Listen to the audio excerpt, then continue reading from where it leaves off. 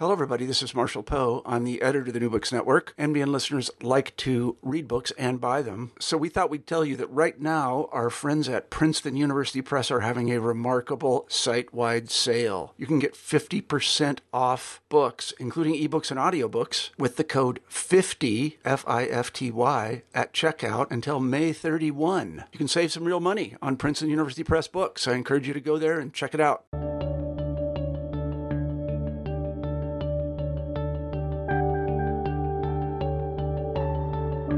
Hi, you're listening to New Books in History. I'm your host, Dexter Fergie. The American attitude towards outsiders has always been ambivalent. The United States was built by immigrants is a common refrain, and today it's the most demographically diverse great power. But on the other side of that spectrum have always been anxiety about and hatred of the foreign. And there's no shortage of this. From the English-only movements of the 1980s and 90s to the continued power of America First. And so today my guest is someone who has studied this ambivalence.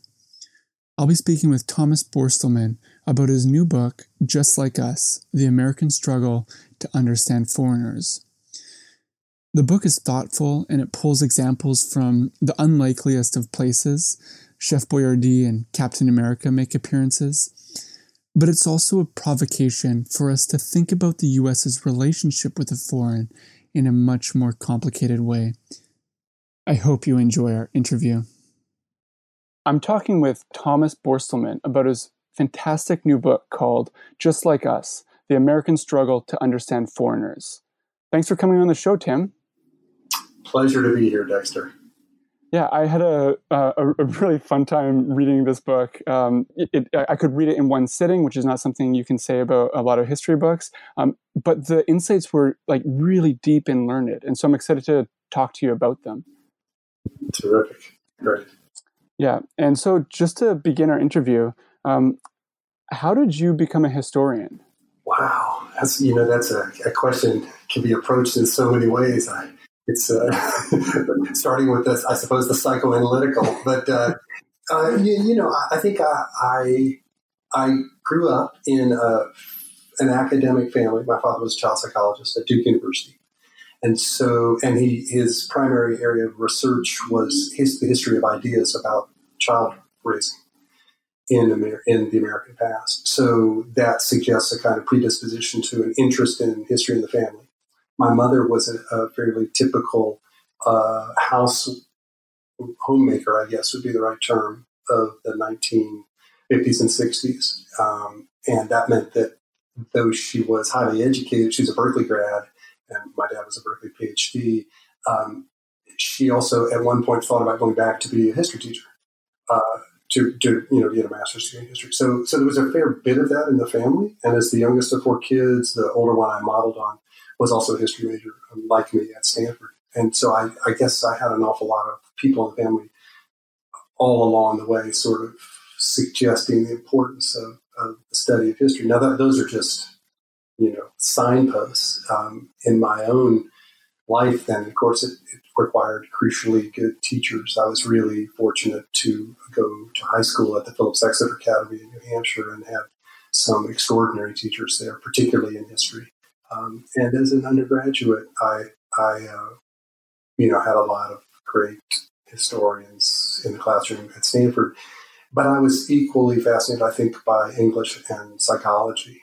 Thought a lot about majoring in those on the path to history. Honestly, I was a history major probably because it was the easiest one for me to fulfill most quickly of the requirements so that I could continue to have a smorgasbord education, which is what I thought an undergraduate education was supposed to be. A little of this, a little of that. And I didn't want to get hunkered down or burdened, so I didn't do, honors, paper or degree or whatever as an undergraduate. But then I taught history for several years in high schools in the American West. And that gave me the opportunity both to learn whether I really liked teaching or not, which was great because I did, and coaching and all that sort of thing. And these were boarding schools, so I really dug into the 24/7 schedule of full-time education. But that also was the process by which I came to know the limits of my own knowledge and the contours of my ignorance, I suppose you might say, which were pretty spectacular. And after several years of that, of being better and better at performing in a classroom and impressing my students and colleagues in doing that, but also becoming increasingly aware of my own limits, severe limits in knowledge, that created a kind of dissonance, a kind of lack of intellectual integrity for me, and that made me really determined to go back to grad school. Not because I needed to be a university professor or something, but because I just needed to know a lot more about how to teach history. And so I went off to grad school and wound up finishing a PhD at Duke and getting a job at Cornell, which was incredibly fortunate. But I wasn't needing to do that or expecting that would happen. This is in the late 1980s. And I thought, if I get through 4 years of graduate school and can't see the end of the road, then I'm going to just go back to high school teaching, which I was very happy doing. And I'll just be a better version of that. I didn't want to be a perpetual ABD. That was the one thing I was sure of. Fortunately, after 4 years, I could see the end. And just a year later, really. So that sort of put me on the path from there. And I had some terrific models and professors at Duke, who were very important to me. Mm-hmm. That's really fascinating. I mean, that explains sort of the littering of almost like sort of like psychological concepts throughout your book. Your dad was a child psychologist, and you nearly became a psychology major yourself. Yeah. And so, what motivated you to pursue this particular project? Well, I'm 62, so I've been a professional historian for a long time. And so, I'm 3 decades into university professoring, and that means a lot of research and a lot of writing along the way. This is my 4th monograph, I guess, and I co-authored a big U.S. history textbook along the way. And so I've been doing this for a while and, sort of fleshing out and contributing to the field of what we now call the U.S. and the world, or the U.S. in the world. And when I started in graduate school, it was still called U.S. diplomatic history, and, or the history of U.S. foreign relations. And so that field has shifted and matured and expanded dramatically. And along the way, I came to realize that in each of those projects, those earlier books, and that in all the other great research being done by other people in the field, there were assumptions that were not completely examined, in some cases hardly examined at all, about how Americans thought about the rest of the world. And this increasingly, I became just increasingly aware that there was a topic here of sort of how Americans thought about foreigners, non-Americans, that affected everything in their relationship to the rest of the world, but that we really hadn't looked closely at. There were ideas and assumptions and sort of expectations there that were doing a lot of work for that American relationship to the rest of the world. And that's how I got to it. Maybe there's another particular piece to it. The book aims to try to bring out a kind of broad mainstream of what Americans came to think of as their common sense, the sense they held in common about the world and about themselves in relationship to other peoples. And that is not, that's not what the field of history has been focused on for the last 30 or 40 years. It's been focused much more on trying to be more inclusive, trying to bring in, much of the best history writing, for decades, been trying to bring in voices that were previously excluded, minorities and people discriminated against, and various ways in which we've narrowed the frame of the American past. And much of my earlier work was about contributing to that. But this book is different. Here I'm not looking at sort of how newcomers to the U.S. experience the United States, at least as how they thought about the U.S. I'm not looking at Latino immigrants focus, and how they think about this country they're coming to. Nor am I looking at, say, how Vietnamese thought about American society or something like that, all of which would be very important, virtuous projects. But instead, in this case, I was, really trying to elucidate what seemed to be a pretty broadly held common sense about how Americans and other peoples were related to each other, whether they were similar to each other or different from each other, whether the United States was an exception or exceptional society, exceptional nation. I really felt that there was something that held Americans together in their views of other peoples, and that ranged from left to right across the American political spectrum. So I was trying to find a kind of common current, common sense here that I thought hadn't been brought out previously. Mm-hmm. And before we kind of dig into the book itself, I was wondering if you could say something about your decision to write what you call an exploratory essay rather than, like a comprehensive monograph. Yeah, well, we historians do love our research. We do love our archival treasures, and we love to write books that allow us to bring in everything we've found, and to write big, comprehensive stories that are almost overloaded with evidence. And I hate to say it, but my experience among us is that we are also not particularly good writers on average. There are exceptions to that, of course. But we, instead, with my students, for example, I'm often assigning the best investigative journalists who work on historical topics just to be more engaging for undergraduates. And occasionally with graduate students too, or fiction writers or other people who have ways with the English language that seem to be more adept, more insightful, more inviting than far too many of us and I'm including myself in that, who write as professional historians. And so, I think we have, we've painted ourselves into a pretty narrow corner as a broad discipline of academic history.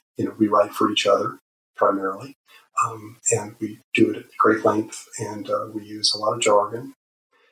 And it's a way of speaking to each other, but it's also a way of keeping other people out.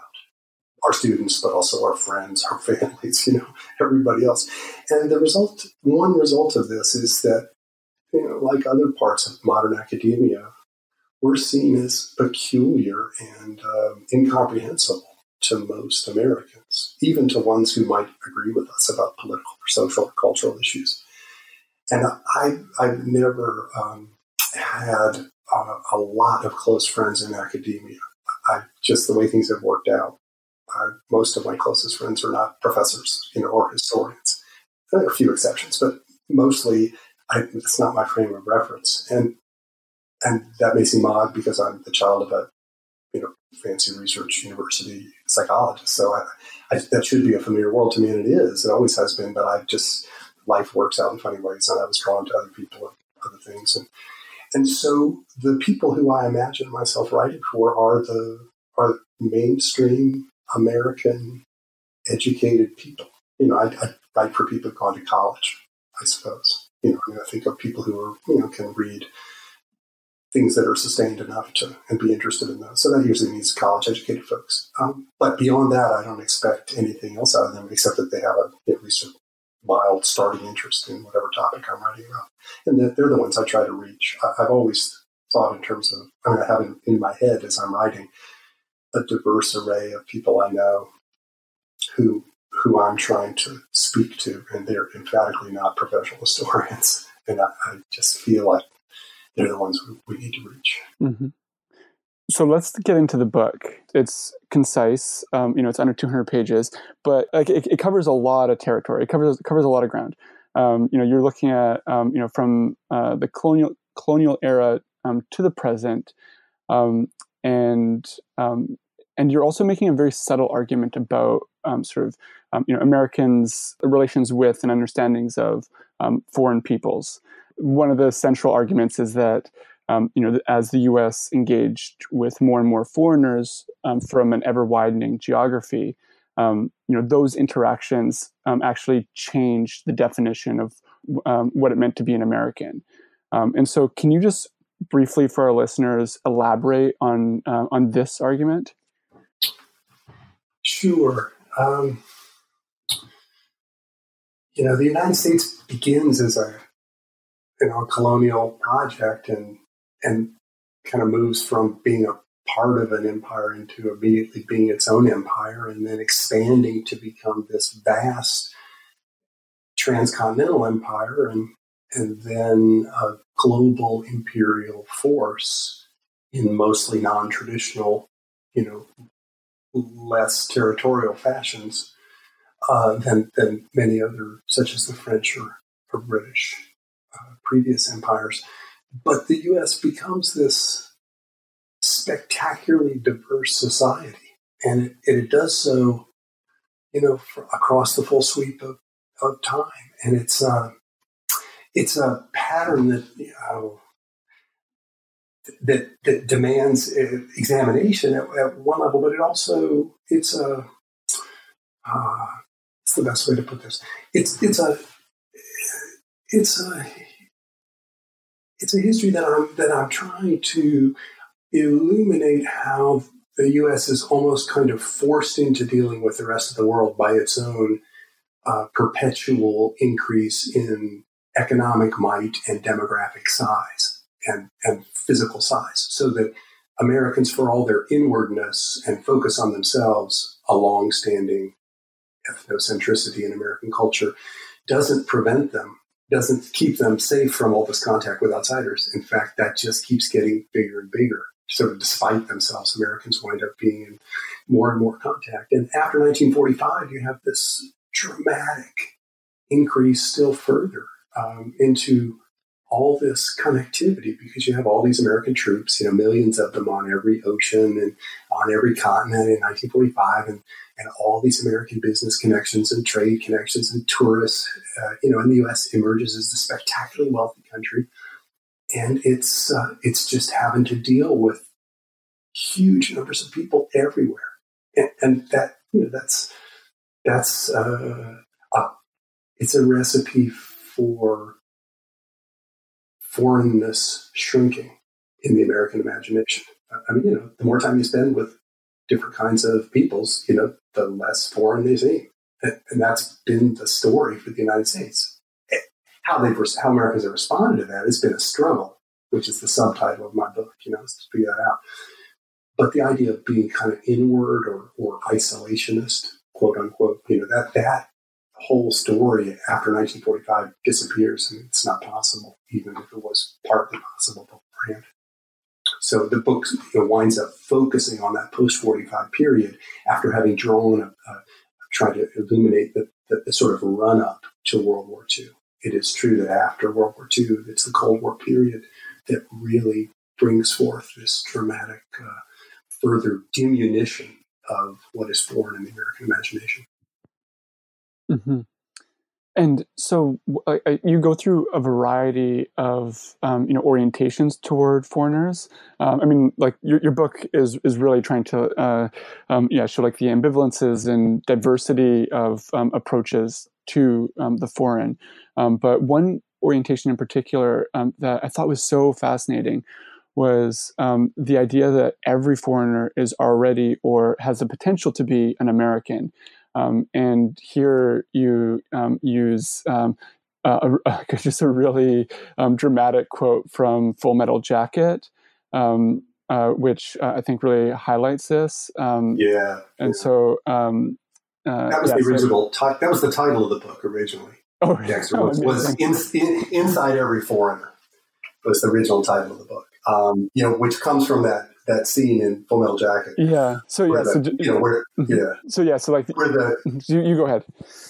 Well, this is the South. This is the American, colonel explaining to the American, this increasingly skeptical American GI journalist, on the ground in this fictional scene about why Americans are in Vietnam, and he says that they were in Vietnam because inside and he uses an epithet for Asians, but he clearly means all Asians, and he really means all foreigners. Inside every foreigner is an American trying to get out. And the American trying to get out, that's the thing that Americans have tended to share. There have been some dissidents against this who haven't agreed with this point of view. But across the spectrum of the American past, there's been a very large majority who have understood the American model of the American society, American culture, American political liberty as what is the most natural form for human beings to live in. It's a way to make people freest and happiest. And that Americans have benefited from that. And that everybody else, because of course the U.S., as they always acknowledge, at least in a sideways way, are the nation of immigrants and descendant of immigrants, that everybody else who's not in the United States, in their hearts, if they got the choice, would want to be living like Americans. If not actually in the U.S., they would want an American-style system in the Philippines or in Russia or in Tanzania or Colombia or anywhere else. And this is rooted this is not a liberal or conservative idea, right? And this is what I really try to make this clear in the book, just how much this ranges from people on the left to people on the right, this shared sense of a kind of universalism about. It's weird because it's ethnocentric, but it's also universalistic, right? It's this idea that the U.S. is both the best and clearly a distinctive as well as the best culture and society in human history. But it's also one that is that everybody else is welcome to and wants to be part of and should be allowed to be part of either inside the U.S. or in other countries that become more like the U.S. Right. So it doesn't. So at its heart, this is very much. It's an inclusive vision of humanity. It's not an exclusive one, and it's not conservative. I mean, it's the opposite of conservative in the sense of old kind of Edmund Burkean social conservatism with the whole idea of consolidating slow, gradual development of societies in their own distinctive patterns and behaviors and customs with their own hierarchies, and that every society is different, and that they're the one thing they are not is all the same. So when Americans call themselves conservative today, I always think it's kind of funny, because I just don't see us as conservative in any meaningful sense of that word historically. Mm-hmm. So this orientation is it's like one of the more common tendencies in your book, but I guess it so if there's an American trying to get out of every foreigner, that sort of begs a question like, what exactly is an American? In another chapter, you kind of go through the emergence of an American national identity, namely in mainly in the first half of the 20th century, oriented around like political liberty, and consumerism, but then there's also like a new language that develops around Americanism, namely like the American dream and the American way. Can you say something about like what exactly American meant, perhaps, I guess, like in the first half of the 20th century? Yeah. Well, I mean, ever since the American Revolution, outside observers were extremely conscious that what was going on in what had become the United States was something different. This was the creation of a slave-owning and Indian slaughtering, but nonetheless democratic republic out of a former set of European colonies overseas. This is unprecedented. And it becomes a model, of course, for national independence movements around the globe over the next 150 years. But through the 1800s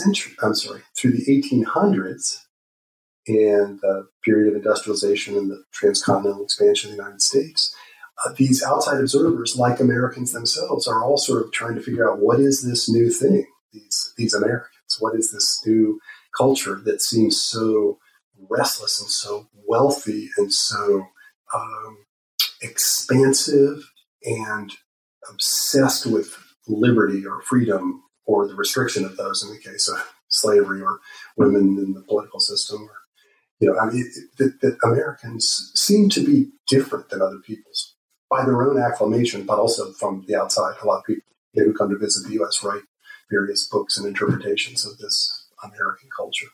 So when you get into the early 20th century and the full impact of industrialization, of the creation of modern urban society in the United States, you have the development of a kind of consumer capitalist society that is, that's new in the world because it's so widespread, the ability to buy things. And this is something that Americans today, with our focus on inequality and the dramatic differences in income and wealth in this country, we tend to forget that it was the development of a widespread, vast, affluent middle class, visible earlier, but really in the 1920s, and then particularly from the 1950s on. It's that development of that affluent middle class that makes the U.S. look like a different phenomenon than other parts of the world. And it seems to observers both in the U.S. and outside that this may be the future. I mean, the other alternative is what's happening in the Soviet Union, which is the sort of state socialist future, communist future, as a replacement for the imperial systems that have dominated the globe for the previous centuries. And that's what's being wrestled out. But in the American part of this new self-proclaimed American way of life that you nicely note, this emphasis on economic opportunity and mobility, social mobility, to increase your own socioeconomic condition, to improve it compared to that of your parents, but also geographical mobility, to move within the U.S. increasingly freely in a country that has become overrun with automobiles as well as other forms of modern transportation. The U.S. is this vast, restless, widespread, affluent, consumer, middle-class society. That's different. And it's something that in 2020, we look at and say, oh, yeah, that's not a very interesting story. But it was an extraordinary story at the time. The idea that most people in a modern society could live outside of poverty and with some version of economic security and an increasing potential for that in their children and their grandchildren. This was amazing. And that's part of what people are commenting on and wrestling with. It's not that they're saying their country is perfect. They're saying this is just a different society put together here. And they talk a lot about freedom, by which they mean political liberty, freedom to vote and organize and such. But they also mean really underneath it all, the right to own property, to have that property protected, and the opportunity to make more out of one's property. So that kind of American dream, I should also suggest, is part of that. And it's rooted in the other kind of language that comes out of those 1920s and 30s public sort of discussion, and that is the Judeo-Christian tradition. This whole idea of a Judeo-Christian civilization, which is there's a whole complicated history to that phrase, but it's specifically a way of expanding beyond a Protestant or white Anglo-Saxon Protestant heritage to include Catholics, Roman Catholics, and to include Jews. So it's a much bigger vision of who's involved in this mainstream American society. It's much more diverse, the Judeo-Christian version. Yeah. So that's all part of the package of how Americans have come to think of themselves. And then, of course, this is all shaken up by the Great Depression. And people try to figure out, well, is that the end of this? Did our consumer capitalist great middle class just die? And that World War II, resurrects it. And of course, the Cold War is going to sustain it. And to Joseph Stalin's great dismay and sort of consternation, and that of other Soviet leaders, the Americans managed to rebuild capitalism during and after World War II in a way that they weren't supposed to be able to, according to expectations in the communist world. Right? And then they were able to lead, the rest of the non-communist countries in an increasingly tight set of coalitions around NATO and the Treaty Doctrine, et cetera. That made it very hard for this communist project to win in that big struggle of the 20th century. Mm-hmm. Another component of the American way, or whatever, is language, in particular English. And so language politics play a really interesting role in your book. Just as the United States was rising to supremacy in the 20th century, English was becoming the lingua franca of the world. And so the sort of this correlation between America's language and the world's language led to some interesting sort of dynamics where Americans had really mixed feelings about studying foreign languages or immigrants keeping their mother tongue after they've arrived in the United States. And so can you just kind of walk our listeners through the relationship between language and the concept of the foreign? Yes. I had not read at the time that I finished writing Just Like Us, the book. I hadn't yet read Daniel Immerwahr's How to Hide an Empire, though I'd seen parts of it earlier. And he has some excellent sections on a parallel sort of discussion. And others have worked on this. But language, of course, is at the very foundation of how we understand the world around us and what's familiar and what's not. So to understand other people, usually you have to speak with them. And how you speak with them is pretty much crucial. And for Americans, part of this is centered in the idea that English is the language of the early colonies, for the most part, at least the formal language, and the language of most of the settlers in the early colonies.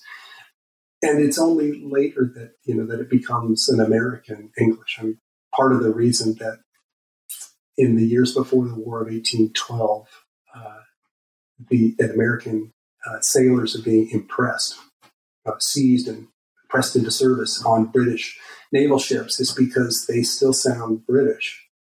In other words, it's hard to argue in any obvious way that they're not still British. It's 1804, 1807, And so it takes time for language to evolve in some ways so that the American accent today, the sort of nasal accent that Americans think of as, quote, English, unquote, but which other English speakers think of as American English, that takes a while to develop. But it is true that English becomes the dominant language of international trade and commerce in the mid and late 1800s, replacing French. And that phenomenon is something that Americans just sort of take for granted, that they were given this as a kind of backhanded gift of being the largest, most powerful offshoot of the British Empire, right? I mean, Canadians, Australians, New Zealanders, I suppose, could claim the same thing, but it's the American empire that's so large, and it's become increasingly American accented English. It's dominated international commerce and entertainment and communication systems. And we see that with the use of internet postings and languages that those are in. And we see it in commerce, we see it in diplomacy and science and all kinds of different realms. Globalization since the 1970s, particularly since the 1990s, has expanded the reach of English even further. And one result of it is that Americans have become lazier and lazier about understanding other languages. Maybe that sounds too judgmental. Less and less interested in other languages would be another way to say it. I mean, it depends on how important you see the idea of understanding other cultures by learning another language. To me, it's like having the vision of one eye versus two eyes. If you have just one culture, one language that you speak, it's like having one eye. It's hard to see cultural depth, just like it's hard to catch a football thrown at you if you have just one eye. It's harder than with two. It's not that you can't do it, it's just harder. And if you have two, you go from monocular to binocular vision. Things work easier. And the same is true in a sense of cultural wisdom and understanding. If you learn another language, especially for Americans, it helps to get outside of their assumption that everybody thinks as they do and speaks as they do. Because languages, of course, reflect all kinds of values and assumptions about behavior, how people should operate in the world. So for Americans, it's been easy to not learn other languages. And for a certain number of Americans, to expect that anybody who moves to the U.S. will, of course, learn English very rapidly. That's just part of course. That's what you do when you move to a new place. And, of course, other people who come to the U.S. do learn English. Whether they learn it fast enough is a kind of ongoing argument. But the one thing that is visibly the case, despite these arguments, is that the children of immigrants emphatically learn English incredibly fast because the incentives are overwhelming to do so. And they're, they often, of course, wind up being translators for their parents if their parents haven't yet learned enough English to function, and for their grandparents, et cetera. And so there is a kind of shift over the generations that's very fast. And it's the same thing, whether it was the case of Germans in Pennsylvania in the mid-1700s or whether it's Latinos in Florida in the 1980s. I mean, the incentives are the same to learn this new language. And so Americans have had a kind of, anxiety about whether people are fitting in fast enough, and language is a kind of marker of that. And so it's been a point of contention, and there have been various times when states in particular have thought about or moved toward declaring official English-only, language restrictions in terms of forms to be filled out or how you communicate with your citizens. Those have ebbed and flowed with periods of anxiety about immigration. The 1980s and 1990s saw particular emphasis on sort of English-only education and English-only sort of instruction in other ways. But I think that what always strikes me about those debates is how disconnected from reality they seem, that they seem to not reflect at all the overwhelming power of the motivations to fit in and to learn the language of a place you're in. And that's something that seems to be largely left out.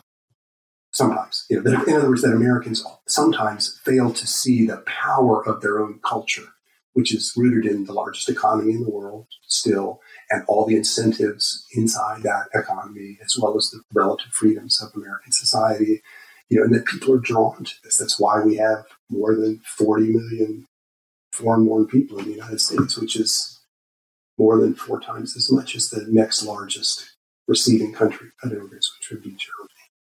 And that all these people are come to the U.S. because of these opportunities, and the power of that pull is tremendous. And sometimes it seems as though Americans don't quite realize the strength of their own system, culture, society, economy, and they're more anxious than they ought to be, particularly our leaders are. Mm-hmm. This is go ahead. Go ahead. Well, this is part of the argument in the book too. Is what that really comes out in the last chapter is this, the degree to which the United States winds up influencing the rest of the world, in really powerful fashion, and much of that is rooted in this subversive kind of character of American values and individualism and the kind of culture that Americans carry with them, like a virus, to use our current pandemic metaphors. Yeah. Just to go back to your comparative factoid about there being 4 times as many immigrants in the U.S. as the next nation with, I guess, like the second largest number of immigrants. Your use of comparison is actually really interesting in this book. And so, like, you end up, so, like, of course, there are huge limits to, to incorporation and, incorporation of newcomers. And your book, tells this story. But when you place the United States sort of in a comparative context with, like, other empires or other nation states, other great powers, the U.S. actually does look different. Like you veer away from exceptionalism, but I think these comparisons do present a different portrait of the United States. Like, as you put it, the U.S. is like spectacularly diverse. And you go through this really interesting anecdote of someone in the 2000s or 2010s who attempted to get citizenship in China. And like and so like the Chinese state, like the consulates or the embassies had no like they didn't really know how to approach that. They didn't even, like, it wasn't that they weren't interested in letting this person become Chinese. They just, he was Chinese American, and he was Chinese American, right? Yeah, he was a Chinese American. Yes, thank you. Yeah. And so like obviously that is very different from the U.S.'s approach to immigration. Yeah, it's really true. It is a great story about how China is this great migrant sending culture and society. Historically, in the U.S. is very much a receiving society, and that's in that you can see some huge differences in how they've understood themselves over time. Yeah, Americans are. This question of comparison is really interesting to me because exceptionalism, American exceptionalism, Dexter, that's an ideological construct. That's something that people use for cultural warfare these days, and so that's fine if they want to use it. Although it's not fine because it's rooted in profound ignorance, I guess is what I really should say. But it seems for historians, it's a red herring. It's not useful in any way because it implies that there's a rule for social development of different societies and countries, and that you have everybody else is following that rule, that pattern, and that the U.S. stands outside of that and goes in a different direction. That's preposterous because every society has its own distinctiveness. But you are right that the comparisons I try to offer there do sometimes show the United States as particularly far outside of the bell curve, or way down out on the edge of the bell curve, I suppose, in the distribution of characteristics of societies. It's a distinctive place. It's more distinctive than some others, which is not the same thing as being exceptional. And also, exceptionalism is about how you feel about the country. There's a lot of sentiment involved in that, and rooted in people's parents and people serving in wars, et cetera. All of which is terribly important for citizens, but not so much for historians because we stand outside and put a different hat on to think about this stuff, and then we can go home and feel about it how we want to in our citizens' lives. But so historically, the comparative part really interests me because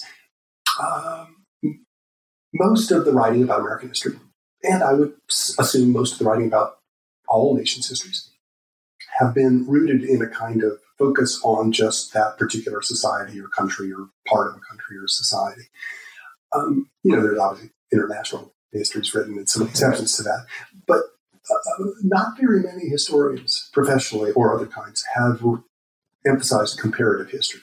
And I'm not really a comparativist, but I've sort of slid that direction over the last half of my career for the fairly straightforward reason that the idea of analyzing and evaluating American society and American history and making judgments or coming to conclusions about it seemed increasingly to me to hold less value if I didn't know what to compare it to. In other words, what are the other options?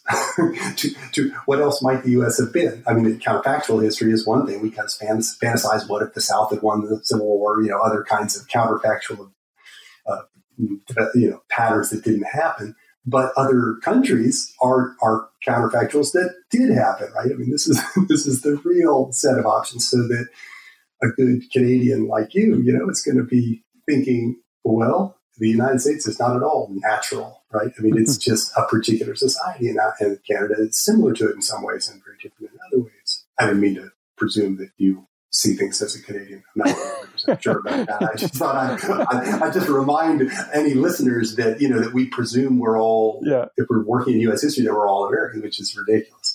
So doing some elements of comparison, I mean, it seems to me a kind of minimal standard for trying to think more broadly and wisely about what's happened in the U.S. in the past. I did this in my previous book, which was on a global history of the 1970s. It was really a history of the U.S. and its political culture in the 70s, but I framed it with a lot of comparisons to what was going on in other parts of the world, just to try to say, look, it's not, what happened in the U.S. in the 70s wasn't unique. It was connected to all these other places.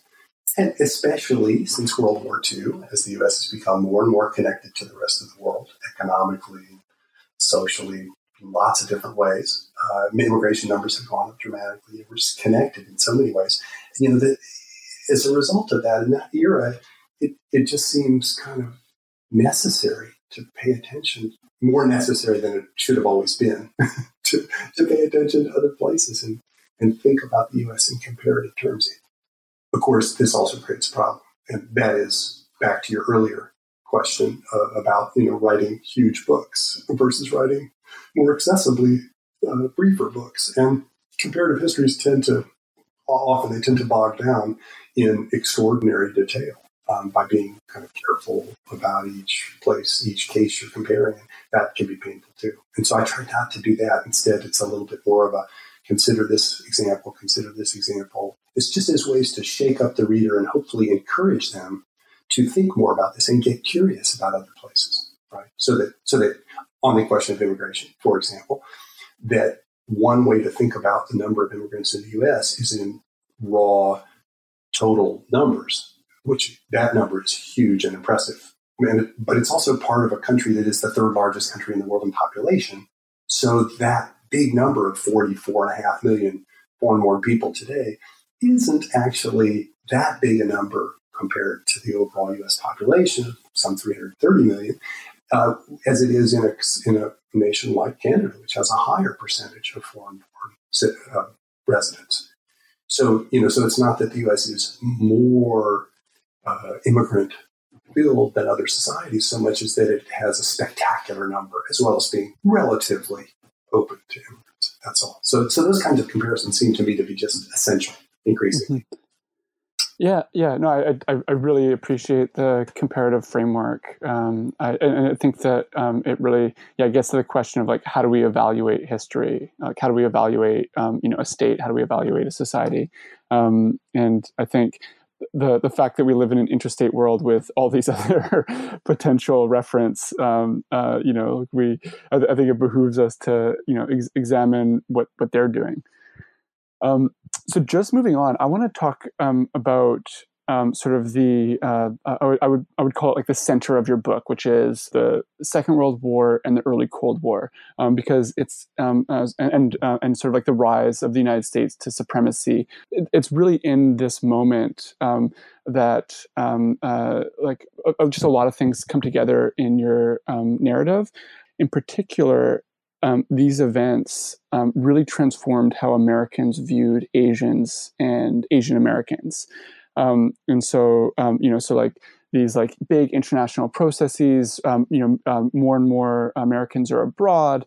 They're interacting with more and more foreigners. And you actually start to see a pretty dramatic shift in how they're viewing Asians and Asian Americans. And so, you have the story of, Congress, carving out special exceptions for the military regarding immigration, intermarriage. And you have all these other stories, but can you just elaborate on like this moment and this shift? Sure. Yeah. No, I appreciate you asking about this. Much of early American history was oriented, to the degree it was oriented internationally, was toward Europe, which was, in the 1700s, 1800s, early 1900s. It was the center of power. It's where the most important nations were, the most influential ones, and the models to the United States, as well as the countries that most Americans had roots in. And that sort of eastward orientation shifts in the Cold War era. In 1979 is a really useful marker for this, because that's the year that trade across the Pacific for Americans surpasses trade across the Atlantic. So, and this is long before the U.S. is developing a big trade relationship with China, because China in 1979 has very little foreign trade. It's just emerging from the Maoist period and just beginning to open up the use of markets. So by 79, you have this shift that is a marker of the degree to which Americans, since World War II, have oriented themselves toward engagement with Asia. And, you see that in the war against Japan, World War II. You see it in the war in Korea, early 1950s, and you see it, of course, in the war in Vietnam through the late 50s, but particularly the 60s and early 70s. And so there's a sort of whole set of engagements involving military conflict, involving political allegiances, involving trade relations, particularly with Japan, plus what were then known as the Four Tigers, the smaller states developing as capitalist nations on the eastern edge of Asia heartland. And the U.S. winds up engaged with Asia to an extent that I think Americans would have found unbelievable before World War II. They were surprised by it, And World War II sets the stage for this with having to fight a war essentially projected out of California, out of Hawaii, across the ocean. And the result is that a whole bunch of Asians wind up in the United States. That's not surprising as a result of these patterns of engagement, just like a lot of Americans wind up serving in the military and trading with and living in Asia. And this forces Americans over time in the 1940s and particularly the 1950s and early 60s to change their immigration laws, as you suggested, to make accommodations for Asians who had previously been excluded as sort of imagined to be unassimilable peoples. Much of American immigration history since the 1860s, particularly 1882, had been about excluding Asians. And that part, as historians, we've really nailed down. We're really good at writing about extraordinary histories of exclusion and violence against people of Asian descent in the United States. What we've been less good at until just the last few years, with a flurry of books that have come out since 2013, is about the degree to which Asian Americans found themselves increasingly swept into and included inside the American mainstream. So that they go from being a yellow peril in World War II to being a kind of model minority by the late 1960s, which has its own problems and expectations about stereotypical behavior of being deferential and family-oriented and hardworking and all that sort of stuff. And non-athletic. Oh, yeah. At least until Jeremy Lin shook them up, in NBA as a basketball player. And everybody was like, wow, that's amazing. Look, it's, an Asian American athlete at the professional level. So, in other words, there are stereotypes there that aren't great that come with the mild minority stuff. And of course, Asia is where 2/3 of the world's people live. It's wildly diverse, and the whole category of Asian American is preposterous at some levels because it occludes more than it explains.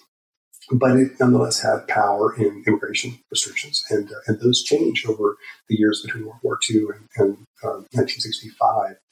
And the result of that is that Asians become more and more familiar to non-Asian Americans, and they interact with them in all kinds of ways, including the most intimate of intermarrying with them and adopting them into their families and moving to Asia and becoming, adopted into Asian extended families. The latest example of this, of course, is all the Americans who work in China today, who sometimes wind up married to Chinese and stay, don't never come back. They wind up being immigrants out of the United States, immigrants instead. So there's a huge shift in whether Asians are foreign or not. And this is rooted, of course, in a longer struggle, and the book tries to make this clear, among non-Asian Americans, of understanding Asians as being sort of relatively virtuous or non-virtuous. And there have always been tropes of ideas about images, stereotypes about Asians as good, as sophisticated, as civilized, as highly cultured, as wise, all kinds, as well as all these negative ones about being devious and criminal and dark oriented in so many different ways and being oriented toward drug dealing, etc. So there have been sort of good and bad Asian themes in American history, and it's the shift toward the good Asian themes that's really most powerful in the post-World War II period, and it's a result, to no small extent, from the actual political needs of fighting the Cold War against the Soviet Union and trying to modeling democracy while excluding people and putting them down and beating them up and killing them as a category, as a racial category, is not a winning strategy, in the struggle for third world loyalty and friendship between the U.S. and the Soviets. So that's a big part of, of this post-World War II era. And sometimes I think Americans have forgotten the degree to which the U.S. has had Asian allies for a long time, and that China in World War II was very important to Americans. That it wasn't just anti-Asian sentiment, it was anti-Japanese sentiment. that often had to sort of sort out the idea that Chinese were the good guys for the American allies, helping do the fighting, tying down 2 million Japanese imperial troops in China during World War II. So there's a fascinating, struggle that goes on there, and it's a great demonstration of this ongoing incorporation of different peoples into the United States, as well as into the American sense of allies abroad and who could be like the United States. Maybe I could just mention one other little piece of that I really found interesting is the anxieties during some of these wars in Asia about communists taking control of Americans who they captured in war.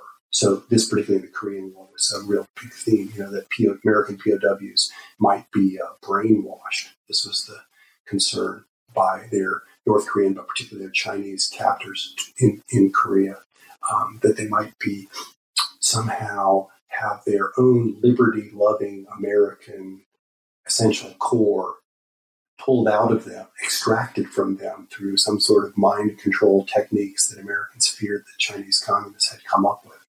And that instead they would implant into those American POWs these hostile, anti-democratic ideas. And this is what came out in the famous film, The Manchurian Candidate, that was then redone later, was this anxiety of people having their true American freedom taken away from them, and then having something else put back in its place.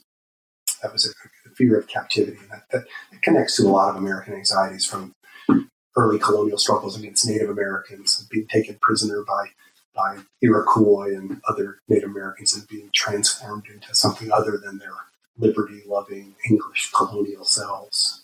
So this is a long set of anxieties about captivity in American history. It's the kind of obverse of the liberty that's supposed to be the heart of the American essence. Mm-hmm. Yeah, that's actually really helpful, because this points to another argument in your book, which is that Americans have been like throughout American history, there's been this fear that foreigners and their culture were going to subvert U.S. culture. But as you explain in the at the end of your book, it turned out that American culture was always the much more subversive force in the world. And this is a thesis that I thought was really interesting, but we do not have time to talk about it right now. And so I'm just going to alert our readers to that section in your book. Great. But I just wanted to ask a couple more questions. Mm-hmm. And so one is, you began writing this book during the tail end of the Obama years, right. And now it's published in the final year of Trump's, administration.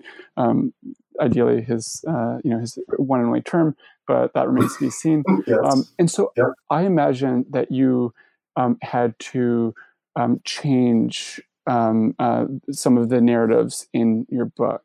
Can you actually just maybe share with listeners, what this experience was like, writing a book in seemingly two different historical epochs? When I finished the writing of Just Like Us and told friends, that it was done, and they would sort of ask me again to remind them, what it was that I had been writing about and what the argument was, they would, and I would say, well, look, it's this story about how we think about foreigners, but it's fairly optimistic in the sense that it sees Americans ultimately as much more inclusive than exclusive, And I would say this after the election of 2016 of Trump, and they would say, well, that seems like a really, actually what they typically said was, well, aren't you just wrong? It was great. And I'm like, no, not at all. I mean, what I'm not writing the future. Right. I was writing this in 2015, 16, into early 2017, essentially, the bulk of it. And I was writing on the basis of 400 years of colonial and U.S. history and where we had gotten to. Now, it may be that the 2016 election and the Trump presidency marks a reversal of this, and now we're going to go in a different direction. That may be, I don't know, I'm not a futurologist, but I doubt it. My guess is that we're in one of those repetitive periods of sort of resurgence, recrudescence of nativist and racist rhetoric and violence, that, they keep coming up, and they also get washed out by other movements that follow on them.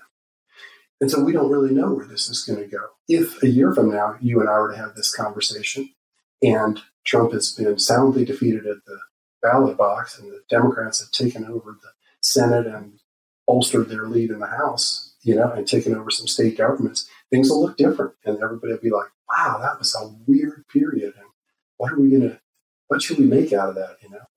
Or by contrast, maybe we'll be a police state in 2 more years, and then it'll be like, well, boy, you really were writing a kind of a fairly optimistic, something that turned out as an epitaph for, American democracy and its inclusive character.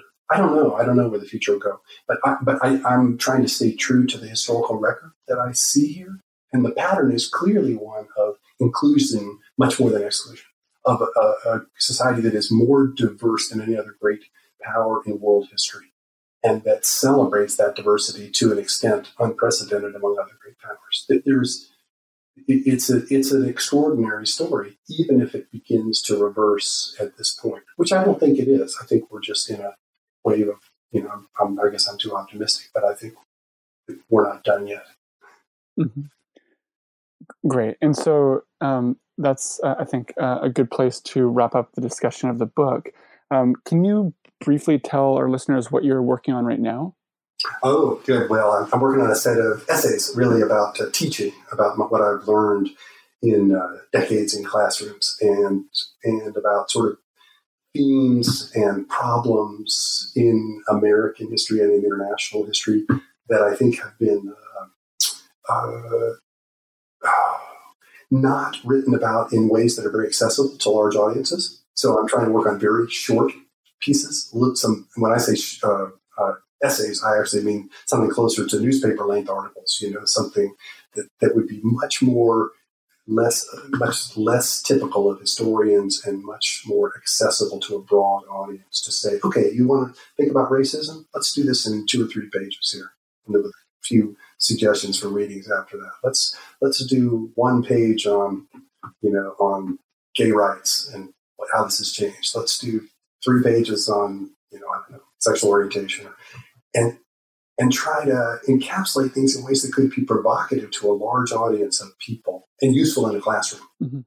Oh, that sounds wonderful. That sounds like a very necessary set of things to kind of like have out there published. I hope so. Yeah. So yeah, I'll be looking forward to reading those.